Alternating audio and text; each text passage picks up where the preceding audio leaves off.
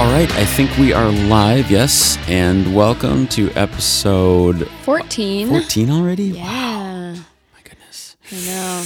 Of Coffee with Crime, I'm Lewis. I'm Alexi. And we have today a very special coffee from a place called Sparrows Coffee in Grand Rapids, Michigan. Michigan. Now, where is Grand Rapids in the mitten? So hold up your mitten. Okay, everybody hold up your mitten, and they're in podcast land. It's going to be all the way on the west side. Okay, so we're right below your pinky, kind of on your the right side of your palm. Yeah. Okay, like so that's down where in this Grand area here. Right. Oh, because it's right on kind of the lake. Yeah, right? yeah. So, Grand Rapids, Michigan.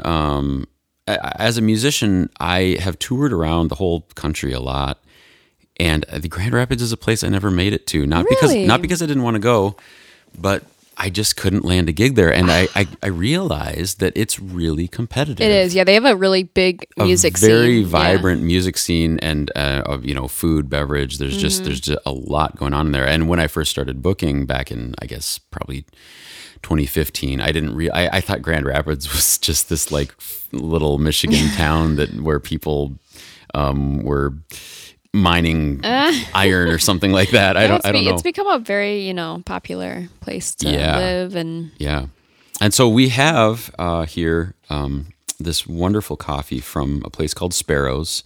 I like the bag. It's very colorful. And I love it. And cool. do you notice, it took me a while looking at this bag. I spent a lot of time just staring at this coffee bag because it's really beautiful. It's a yellow, a very, very bright, sunny kind of yellow color with these brush strokes that almost impressionistic style brush strokes of pink, purple, light blue, red, black.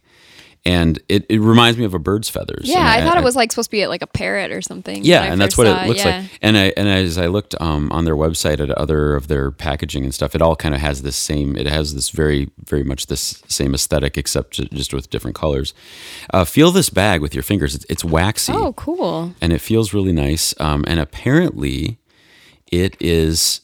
I'm assuming it's biodegradable because it says remove valve to compost this bag. Oh, okay. So I think you can take this bag of coffee once you're done with it, right along with your banana peels and apple cores, and just compost it, apparently, if that's something that you want to do, which is pretty cool. Yeah. This is Colombian Cauca, which, if you remember, is the same region that we had last week. Oh, that's right. Yeah. But, roasted differently, roasted by a different company. And what it says on the tag on the front is crisp, juicy, and sessionable, sourced through our partnership with Coffee for Peace, providing support to post-conflict regions of Colombia. Oh, wow. Tasting notes are cherry, citrus, and milk chocolate. So let us take a sip. Here we go. Cheers. Cheers. I'll take my coffee with crime. Oh, it's so smooth. Oh my gosh, that's really good. It's- It has like a kind of a sweet taste at the end. It really does. I love it. That's really good. I don't think I've ever tasted anything. I've never tasted anything quite like it. Thank you to Sparrows. They sent us this coffee when we hit them up and told them about our podcast, and they were just like, "Hey, where do we send the coffee?" Specifically, Lori. She is the founder and owner of Sparrows, and she sent me an email, said, "Hey, like we'd love to send you a bag of our coffee," and so this is it. It's such good coffee. I taste the berry. I a lot of times I taste like berry kind of flavors, but I'm like, I don't know if this is raspberry or cherry or blueberry or whatever. But I did get that when I tasted it, even before I saw the tasting notes, because I did taste this earlier, and the milk chocolate, it's got that kind of a chocolatey flavor to it too. It's so good. Just extremely smooth, extremely well roasted, medium roast-ish kind of coffee. And so thank you to Lori and everybody over there at Sparrows who makes this happen. Just a little more about them. The Sparrows Coffee and Tea and Newsstand is a cozy little coffee shop in downtown Grand Rapids. They've been doing their thing since 2007. And they say on their website that they are a warm, inviting space for the community to gather. So I can only imagine how cool it would be. We should go there sometime. We really should go there. We are kind of putting together a list now. Now that we're doing this podcast and developing a little bit of a relationship with these places, I think it would be really neat to do like a coffee road trip and just take the show on the road, as they say. That would be so cool. Maybe we could even do podcasts, live from on location at different places. We'll see. Or at least get like pictures or something. Exactly, yeah. Things are starting to open up from the shutdown in Illinois and other places, so it's starting to get to a point where we could maybe think about that. Definitely. This bag, in addition to looking really cool, has some some touchy-feely stuff on the back that's pretty neat. Talks about nostalgia, harmony, and adventure. Visiting grandma's in a comfy sweater with your dog playing the Beatles. Visiting the beach in a convertible with the squad playing Beyonce. And adventure feels like visiting the Amazon on a motorcycle with a local guide while playing That New. So love the creativity and just kind of thinking outside the box for exploring your feelings while drinking this really, really good coffee. So in every and handwritten, and I love this handwritten roast date on the side straight from the roaster. So just every side of this bag gives you good feelings, and then the inside of the bag, of course, gives you amazing coffee. One thing I try to, as I'm researching these coffees, I've been into coffee for a long time, but it's such a huge world that you always run into something that you didn't quite ever hear of, or something that seems a little new. And for me, I was reading down the line of the staff and the people that are involved with Sparrows, and it's mentioned this guy named David Pohl, who is their I think like coffee purchaser or something like that, in charge of their getting their green coffee. And it mentioned that he was a licensed Q grader, like the letter Q grader. So I looked that up, and there's actually a place called the Coffee Quality Institute. Oh. That gives this license called the Q, like a Q, like licenses people to be a Q grader. And what that does is it gives people the credentials to score and grade coffees according to the standards developed by the SCAA, which is the Specialty Coffee Association of America. There are 22 different tests you have to take to get this. It's definitely not for a coffee newbie. I'm sure I would fail because there's a lot involved. I'm going to show you this breakdown of all. There's a cupping test, which that just means you're tasting it, but there's a triangulation test, which I have no clue what that is. Didn't have time to look. Olfactory test, obviously that means for smelling. Sensory skills.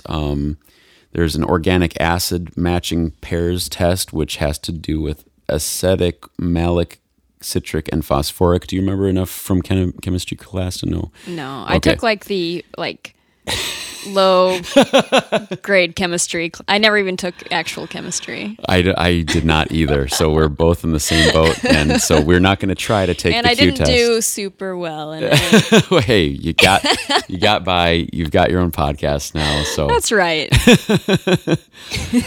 Sample roast ID skills, green coffee grading, which that's green coffee. That just means it's unroasted coffee, and that's a whole world of its own.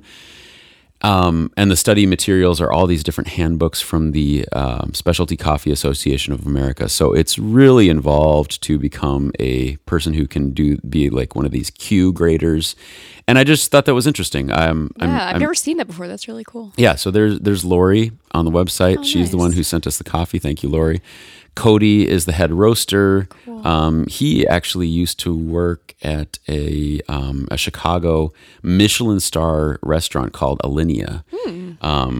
It's like crazy expensive to go there. I bet. Right? Did you ever go there when you lived there? I've never been there. Okay. It's really expensive. Sounds expensive. Yeah. So he's got a background in like upscale dining and stuff, and so I'm sure he's a very meticulous guy, which of course everyone has to be to roast this kind of coffee to this level. And there's David Pohl, the Q grader, along with Tim, head of product development, and then Taylor is the cafe manager. Oh, I like her hair color. Yeah, she does have a great hair color. Really nice. So yeah, that's a little bit about Sparrows. And thank you again to them for sending us this great Columbia Cauca coffee that we're going to be sipping on while we unfortunately talk about crime. I just wanted to mention one more thing. They, as I mentioned before, the front of this bag talks about the partnership with Coffee for Peace providing support to post-conflict regions of Colombia. And I did a little research on that, and I wasn't able to know like to what extent or what involvement, but I did find out that that region is, I think, still dealing with some of the repercussions of the cocaine industry in Colombia. Okay. And I think they were the Cauca region. It sounds like they were sort of. It took people a while to find out that cocaine was coming from there, and so it didn't get cracked down on it as no pun intended. As soon as I'm not trying to joke about the drug trade. As soon as some of the other areas, so they're probably. This is just me kind of taking an educated guess, but I think there's probably still a lot of repercussions of the drug trade and crime and cartels and stuff that may be still affecting that area because of that. But the cool thing about coffee is that it gives those regions a reputable and safe, market. Yeah. Even though technically caffeine is a drug, but obviously it's above board. Sure. And companies like Sparrows are paying the kind of rates that support the farms and the areas that they're getting coffee from. That's very cool. So it gives areas like that a good alternative to selling cocaine. Yeah. And again, I think they're taking some of their profits and pouring that back into the region that they're buying coffee from to help with some of the social maladies that come from a place that's trying to recover from being a drug, source. So nice. So yeah, really cool Really company cool. from Michigan, and so we're very thankful to be able to enjoy the beans that they have roasted for this episode of Coffee with Crime. Yes. Well, thank you so much to Sparrows for sending us this coffee. It's really amazing. That's really right. Good. And now, as I like to say, it's time for crime. You notice I'm like very comfortable right now. I know. Yeah, you are. Like, getting cozy. Why are you so comfortable? I don't know. I think it's like our new setup and this coffee and just, you settling look very in. bohemian. Settling in for a nice crime. All right. Make sure we're still recording. Every time I switch over from our recording software to our website to check out our lovely websites of our roasters that we're looking at, I get this pang of fear that maybe I in fact forgot to hit record. But no, we are recording, and I'm ready for crime. All right. You look like a guru. She's sitting on an office chair, like a swivel chair, and it's padded, but she's sitting with crossed legs on top of the chair with hands on knees, and this is awesome. I feel like this is a good place to meditate. Yes. And the lighting in here Get is some incense good going. All right. Well, I hope this doesn't ruin your vibe to talk about something that's not so zen. Ooh. All right, we're going to talk about Audrey Marie Hilley. Another How do you spell Hilley? 3 named person. Yeah. Hilley. Okay. Yeah. Okay, so Audrey Marie Hilley. So she was born June 4th, 1933 in Anniston, Alabama. Okay. Her parents were Lucille and Huey Frazier. And, she grew up kind of poor, but her parents, everything they had, they gave to her. She was extremely spoiled. Only child? I think so. Okay. I'm not 100% sure, but it seems from everything that I've read, it seemed like she might have been an only child. Okay. So yeah, she was super spoiled, and she grew up feeling very entitled. So she always felt like she was owed more than what she had. Yep. She was charming and popular in high school. She was a very pretty girl. And when she was in high school, she started dating a boy named Frank Hilly. And of course, they ended up getting married right after graduation in 1951. So she's married to Frank. And in 1952, just about a year after they were married, they have a son named Michael. And then in 1960, they have a daughter that they name Carol. So they live in a nice home. You know, they were seen as kind of this perfect all-American family. Audrey was very, you know, prim and proper. She was like the perfect Southern wife. She liked to entertain. You know, people in the community really liked her. She was just this very, you know, well-liked person around town. Good wife, good mother, all that stuff. So Frank, he made good money at his job, and Audrey also had a good job as a secretary. But she loved to spend money. She loved to spend money. She wanted nice things. She wanted fancy clothes. And Did she wear like a different outfit every day? Yeah, she was very well dressed. Okay. You know, like a very proper Southern lady with all the, you know, nice, expensive clothes. But she went through their money pretty fast. You know, Frank and her could not make money fast enough for her to spend it. So she actually started to have an affair with her boss at her job. As a way of making money or just... Yes. So she was accepting money from him in exchange for their, you know, liaisons, if you will. Yeah. Weird. Yeah. And Frank discovered that she was having an affair because he came home one day and discovered her, like, in the middle of the affair. What? Yeah. Wow. So he knows about the affair, but he continues with their marriage anyway. So, you know, he forgives and forgets. It's very big of him. Or whatever, yeah. So in 1975, Frank and their... When did their affair happen? I think it was like around this time. 75? Yeah, like 74 or 75. Okay. Yeah. So they've been married for... about 20, Oh, yeah. 24 years. Yeah. Wow. Yeah. Okay. They've got 2 kids. At this point, their son, Michael, is like 23. Okay, so time kind of... Yeah, we're passing a lot of time. Yeah, so I mean, they've lived a pretty normal life. Right. You know?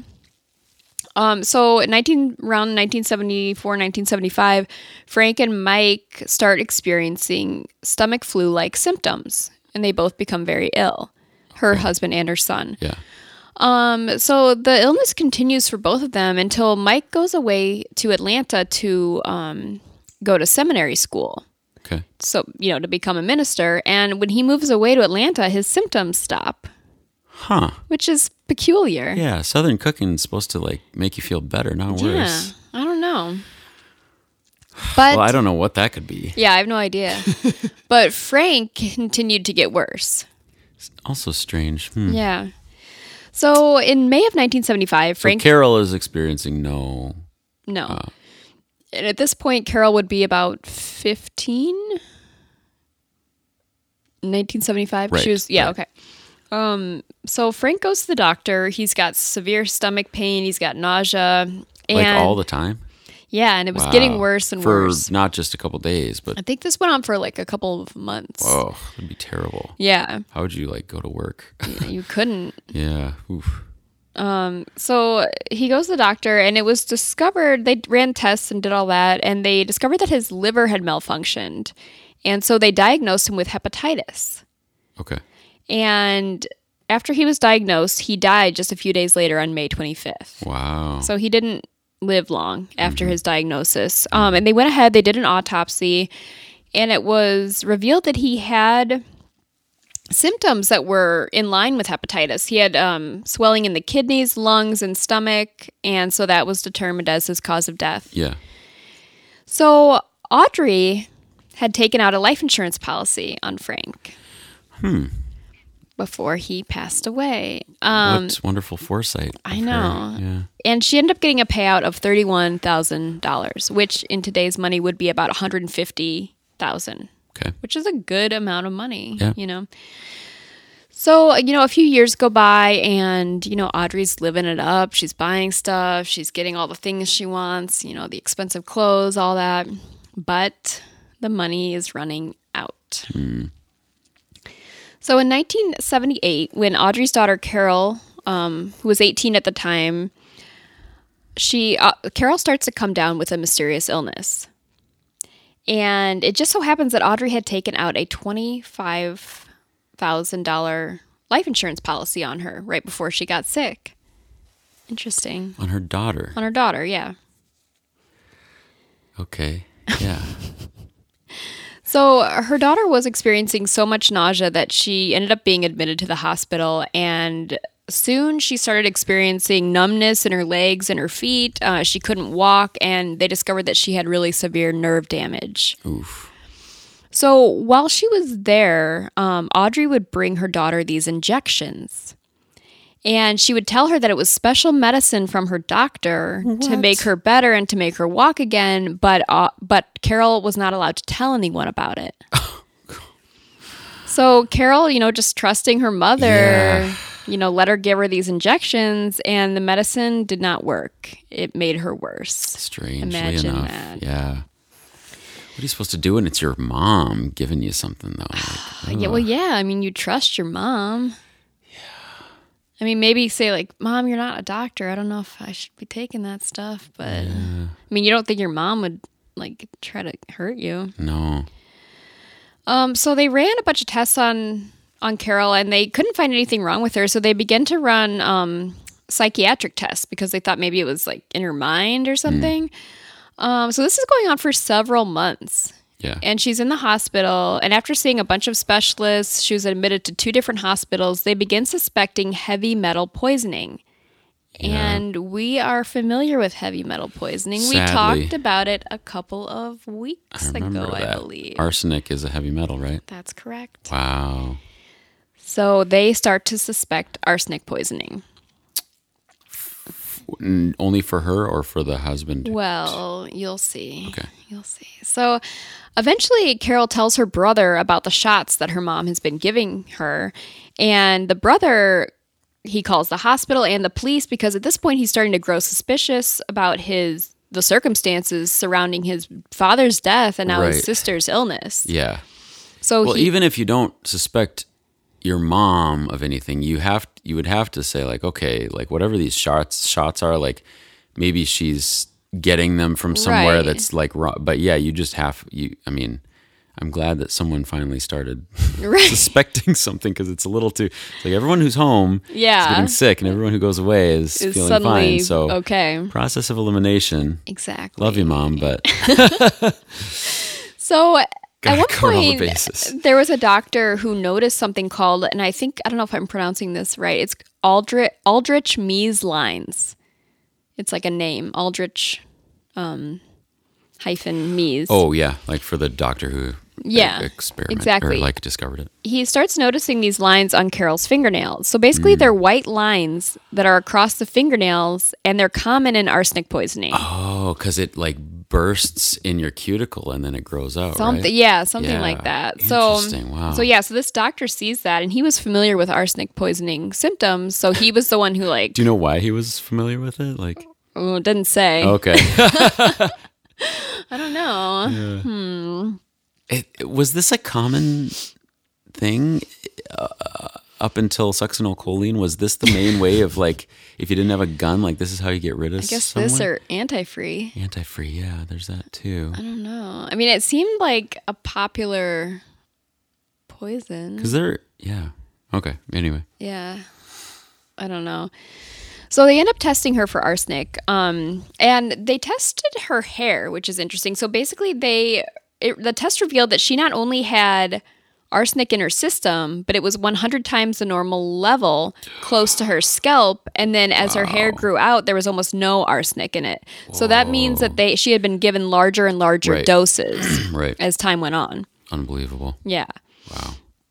So once they realized that she had been poisoned, died. Oh yeah. I'm shocked that she actually lived. Right. 100 times. Yeah. They end up exhuming Frank's body. Yep. To answer your Same question. As Tilly Gaborik. That's right. So they exhume his body and they discover that he had really high levels of arsenic in his system as well.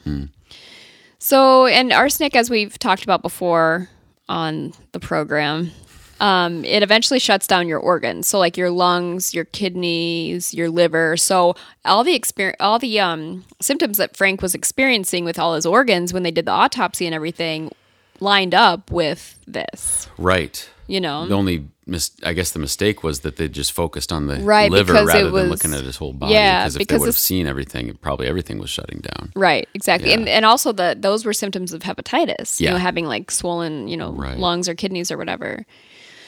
Wow. So, and let me mention too that a couple weeks before they exhumed Frank's body, Audrey had actually been arrested for writing bad checks. So she started writing bad checks. She wrote them to her daughter's life insurance, and then I think she was writing them for other things as well. And so they ended up arresting her for that, and they put her in jail. So on October 9th, 1979, she was still sitting in jail for the bad check writing, and she was given the charge of attempted murder for her daughter. Wow. Yes. So they do a search of... What did she object? Did she freak out? She denied it. Okay. Yeah, She did deny she it. denied it. Yeah. When they searched her purse and her home, they found vials of arsenic as well as rat poison that contained arsenic. Maybe rough on rats? Probably.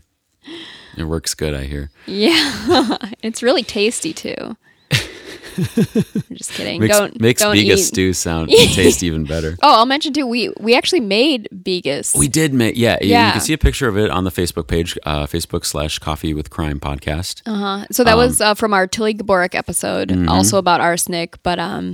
Oh, it's such a, I'm getting hungry it thinking was about it it right was now. really good. It had Polish, and you kind of, you took a, So I looked up an recipes average, for it. yeah. Yeah, there were a lot of different recipes for it. So I Right. kind of created one out of the ones that I found. yeah, And yeah, so Polish sausage, stew meat, right, sauerkraut, just a bunch of really good onions, stuff. tomatoes. So yeah, onions, tomatoes. It's just a really hearty soup. I mean, Yeah, it was good. it was awesome. I just finished it yesterday. But all that to say that because crime involves people and people always eat, we in the future are going to start like trying recipes and kind of diving into the food behind some of these stories. Yeah. And in the future, we're thinking about possibly making a little Coffee with Crime cookbook. So we've got mugs that we're doing right now, but we might have a cookbook in the future. I'm excited about that. Yeah, me I think too. that'll be fun. Me too. But anyway, just want to give someone a little teaser. It's not going to be ready like tomorrow or anything. No. But We we still are have work we are to do slowly on it. putting together a cookbook because this stew turned out so delicious. It was really good. It was really good. We left out the arsenic though. It's optional Yeah. in the recipe, but we did leave it out. Which As should you if you make it. It makes yeah. you should too. Please don't poison yourself or anyone else. Oh my gosh. Yeah. So okay. So All right, so- she's got these vials of arsenic and rat poison all over her house. Yes. So this part I don't exactly understand, but a month later, after she's, given the charge of attempted murder, so now it's November 9th, so it's exactly a month later, she's released on bail. And her bail was only set at $14,000. So bond of that, I think it's like 10%. Okay. So, I mean, she's in jail for attempted murder and murder. Yeah. Although she hadn't been charged with Frank's murder quite yet. But, I mean, that's pretty low. Did she know bail. somebody? I don't know. I mean, she was popular around town. Maybe she Okay. had like somebody that was, Yeah. I don't know. I feel like with that kind of thing, it's like if you're well connected and Yeah. you call in a favor with the police department or I don't know. who knows. Yeah, but I mean, she wasn't above sleeping with her boss. she for wasn't cash. above a whole lot. Yeah, yeah. So she ends up getting out of jail, and she checks into a motel under a fake name. And while she's staying there, she decides to flee. Of course. And she leaves behind a note saying that she has been kidnapped. So her attorney... It's It's always that's the best scenario when you're kidnapped and you have a chance to leave like a well-worded note behind so that everyone knows that you were actually kidnapped. She wrote it in like trying to pretend to be the kidnapper. Oh, saying like, okay. I kidnapped this woman. Don't come looking That's for also her. that's whatever. also a very nice situation to be in, though, when your kidnapper has the thoughtfulness to be Yeah. like, I'm going to leave everyone a note, just letting people know Right. what happened to her. That's a nice 'cause kidnapper. I don't want her family to worry too much. Whoever's left of her family. Right. Yeah. That's nice. Her attorney goes to the motel to talk to her, and he discovers the note. And then later they discover that it was written in her handwriting. So I guess she didn't do a whole lot to try to disguise it. Yeah. So this is where the story gets really interesting. Ooh, I thought it was interesting already, but do tell. So on November 19th, so Audrey had an aunt who lived nearby. And on November 19th, Audrey's aunt's home was broken into. And her car was stolen, some clothes were stolen, and luggage. And there was a note left saying not to call the police. It was like, we won't bother you again, but if you call the police, we're going to burn down your house or something like that. Okay. And basically saying like, don't call the police. Like we'll leave you alone. We got what we wanted. Yeah. So of course she calls the police because I think she probably suspected that it was Audrey. Yeah. Given the circumstances that Yeah. she's, just fled town and all that. So while Audrey is on the run now, investigators start looking at the deaths of both her mother as well as her mother-in-law. Whoa. And they discovered that they both had significant levels of arsenic in their bodies at the times of their deaths. Gotta be kidding. Now, did she have insurance policies on them too? Don't Or is think this so. just a case of I like don't Tilly think Gaborik, so. like power, Yeah. the killing power goes to your head? Because they also exhumed the body of a little girl who lived in the neighborhood. She was 11 years old. She was a friend of her daughter's, and she would come over to their house often, and she would eat and drink things that Audrey would give her, and she passed away from a random illness. That's just sickening. Yeah, and they discovered that she did have arsenic in her body as well, but it wasn't like a super high level. But she still died from it. I think so, but they don't know for sure if her death was caused by that. But many other people, including friends, neighbors, and coworkers, also reported that they had gotten very ill after eating at Audrey's home.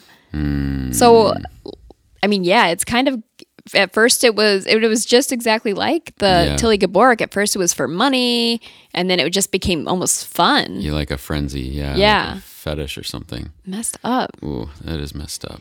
Really She was just having fun killing people. Yeah. So the FBI launches an extensive search for her. No one can find her. No one knows where she is. They searched all over the U.S. and Canada. Wow. But it was like she vanished into thin air. She was just gone. Wow. So now Audrey is a free woman. She's on the run, and she ends up moving to Florida. So she assumes the name Robbie Hannon. So she goes down to Florida and she changes her identity. And she had some cash with her? Is that how she kind of was able to build a I believe new so. life for herself? Yeah, I Okay. mean, yeah. Maybe she still had some left over from her husband's insurance. Yeah. So when she's down there, she meets a man named John Homan at a bar, and then they end up getting married in May of 1981. So at this point, she had been on the run for about a year and a half. Yep. And after a little while, they decide to move to New Hampshire. New Hampshire. New Hampshire. So Robbie often spoke fondly of her identical twin sister, Terry, who lived in Texas. So she would talk to her husband about her twin sister, who he had never met, Yeah. but allegedly she had this twin sister who lived in Texas. And in 1982, Robbie told John and her friends in New Hampshire that she had a rare blood disease and that she was going to need to travel to Texas alone to see her family and to see a specialist there. Okay. So she's going down to Texas to visit her twin sister and get help for her rare illness. Was the trip? This is so confusing with so many lies and murders. But was her reason for going because her sister could donate marrow? No, she was going. It was not. That was just incidental. It was fake. She didn't have a twin sister. No, I know that, but like, is that why she I'm wondering if that's no. why I think she was just there was a specialist in Texas that could help her. Okay, and that's why she was going there. I'm just and wondering her why family just happened to live there as well. So why did she create this twin sister? Well, you'll see. Okay, sorry, I always Quit skip it. ahead. So she goes to Texas, and a few months later, after she got to Texas, Robbie sadly died from her rare blood disease. Okay. And her twin sister Terry calls her husband John and tells him that his wife had died, but there would be no funeral because they donated her body to science. That's the noble thing. So they say that John wasn't the brightest bulb. And I think that's probably pretty true, especially considering that after Robbie died, Terry, who looked exactly like Robbie, but Uncanny. the only difference was she had platinum blonde hair. Okay. She traveled up to New Hampshire, and she started a relationship with John. Why not pick back up where my twin sister He left? was none the wiser. Now, if you had a wife who... I mean, yeah, so he wasn't noticing like pretended freckles, to die, moles, and like, then do you think you would know that it wasn't like a twin? I guess it depends. I mean, I don't have any experience in this area. If anyone's listening and they know of a situation where anything remotely close to this happened, like, yeah, I know, like, twins, I don't think twins are literally physically identical in every way, not even identical twins. Like, you know, you're not going to have like veins that look the same in your arm. I think identical twins do. Do they really? I think so.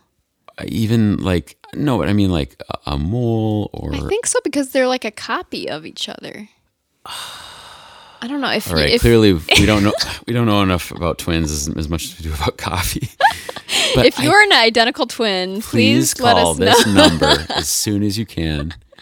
Yeah, I guess that shows that I don't know much about identical twins. I know, but I think as even identical twins, I think as they get older, they do start to look different just because of different life. Right. Like one weighs Climates more, one and is, diet and, more yeah, tan, whatever. Yeah, because I mean... But, okay, interesting. I need to research that myself. Yeah, I really don't know. But anyway, either way, if John? Yes. If John wasn't a super observant dude anyway, and maybe he just was like, oh, well, she's gone, but sweet, like, I get another wife. Like, that's cool. Like, she just looks exactly the same as the old one. And if he was attracted to the previous one, then he must have liked the new one as well. Exactly. So, This is so confusing. I know it is. And confusing. I still am not understanding like what her end game is, but I'm sure she has something. But I'm not. Maybe I'm kind of with John where I'm not like really like reading all the signs. So keep telling me what's going on. I'll keep telling you the story. So so not only does Terry, I'm doing air quotes now. Air quotes, Terry. Come to New Hampshire and start dating John. She also starts working at Robbie's job. So she goes to the place where her dead twin sister worked and gets a job there. And strangely, she picks up on it just fine, as if she never doesn't need any left training at all. And so her coworkers don't believe it. Yeah. They're like, finally this is a bunch of crap. This is the same woman. Yeah. So this, ruse was discovered basically because friends and coworkers of Robbie's, Terry's, whatever you want to say, were suspicious. And also there was an obituary for Robbie that was put in a New Hampshire newspaper. And then the police got involved. They started trying to verify these details about this woman and they couldn't find anything. So they discovered that there was this weird situation where there was someone was taking over someone's identity. They didn't know exactly what was going on, but they knew that it was something weird. Yeah. So they end up bringing in Terry for questioning, and almost immediately, Terry breaks down and admits to being Audrey Hilley. Wow. Yes. Saved him some time. Tells them what happened, that she was on the run, but she tells them that she's on the run because she's wanted for writing bad checks. She doesn't mention any of that murder stuff. Why would you? It's just hardly worth small mentioning. potatoes. Yeah.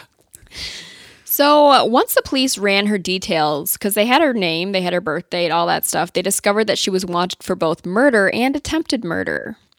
And she was arrested at that point, and she was taken back to Alabama to stand trial Finally. for the murder of her husband and the attempted murder of her daughter, Carol.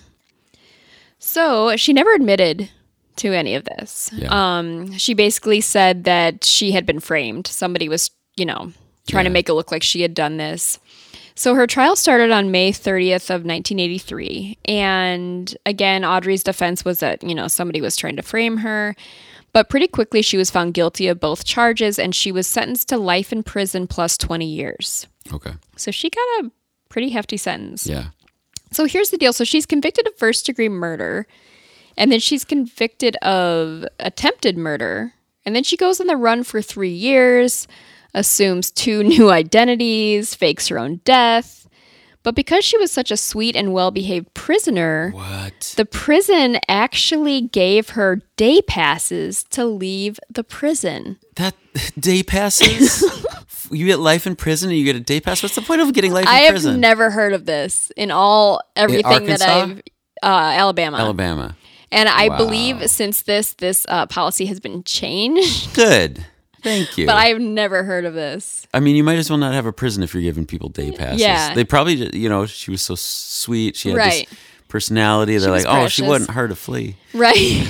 And they actually, she would tell her story to the warden at the prison, and he actually believed her because she was so sweet and charming and everything. Yeah. He believed that she I wonder if she was sleeping didn't. with him, too. Well, probably.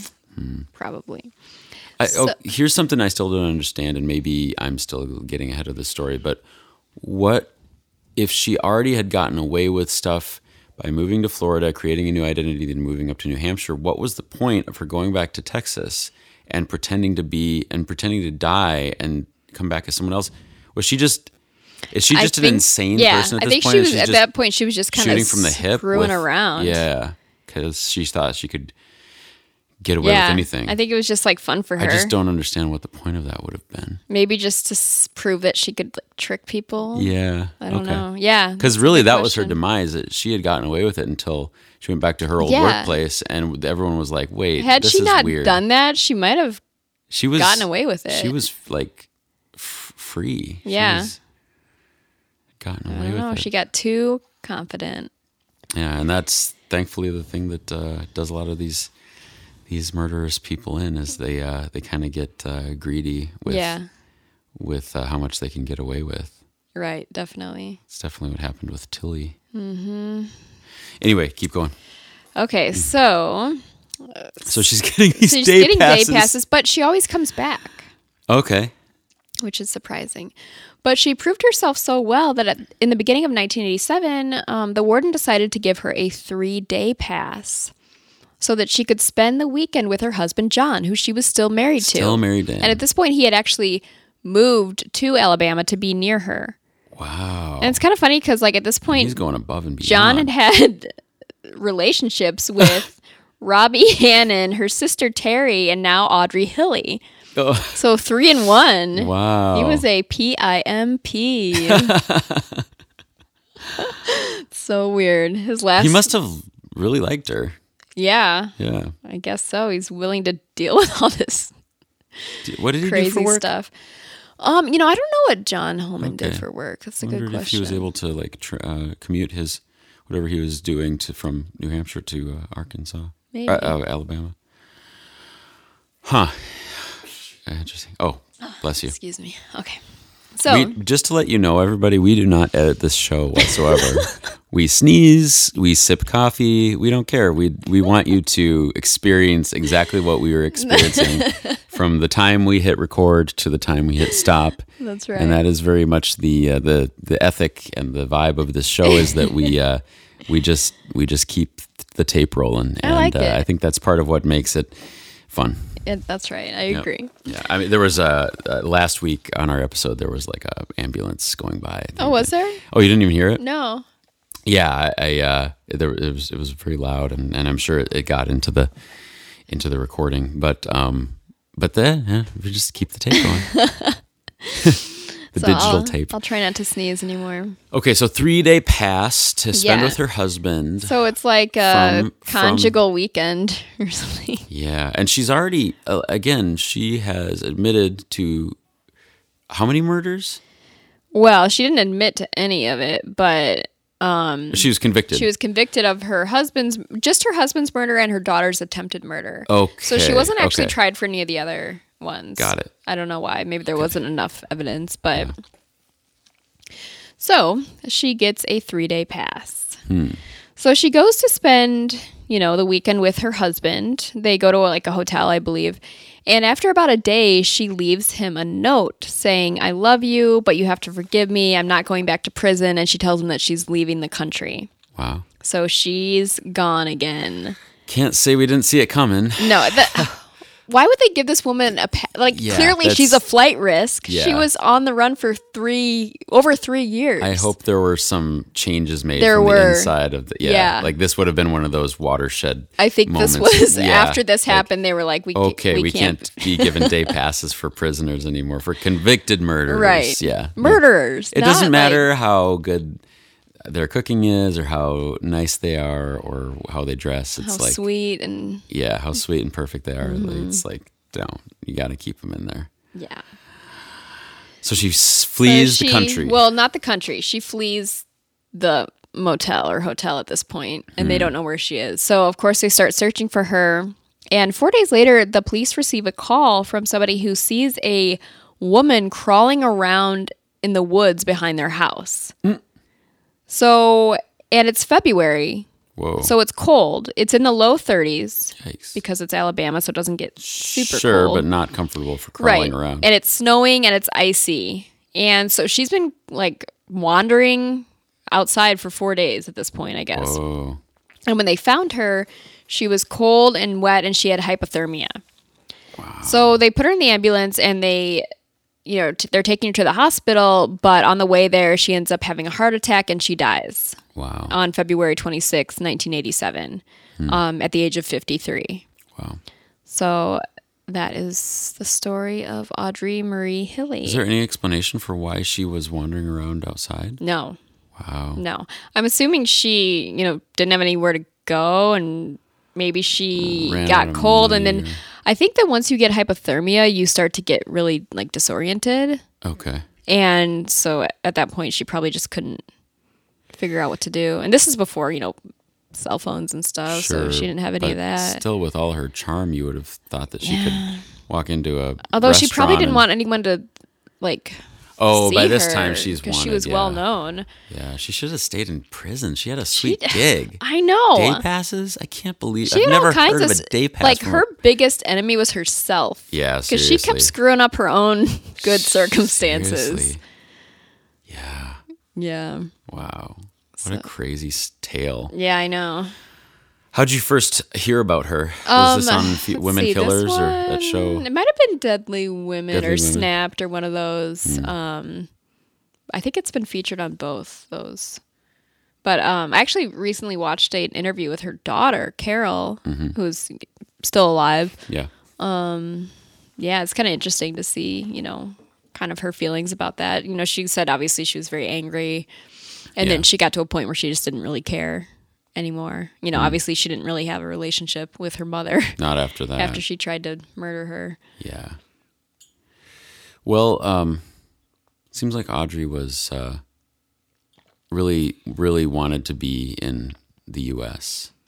It seems like it would have made more sense for her to leave the country, Yeah. but she just didn't. She loved it here, Yeah. especially the first time. Instead of Florida, I really expected her to go to like Mexico or somewhere. Mexico, Yeah. somewhere where it's like you're off the grid more. But she liked the good old USA. That's right. Yeah. And that was, I guess, part of. Yeah, and she was apparently a very charming person, and like you said, she kept charming her way into good situations. But then kind of ruining her own situations. Yeah. It's like she kept going just a little too far. Yeah. Just like you said, her worst enemy was herself. Yeah. Wow. Yep. So that's the story for today. Wow. Well, thank you for bringing us that story. You're welcome. Thank you so much for the coffee. Thank you to Sparrows for sending us this coffee. And thank you, listeners, for continuing to support us by listening. And don't forget to follow us on Instagram. That's right. What is it on Instagram, the handle? Coffee with Crime Official. Coffee with Crime Official. And Coffee with Crime Podcast on Facebook. Like us and still leave us reviews. Yep.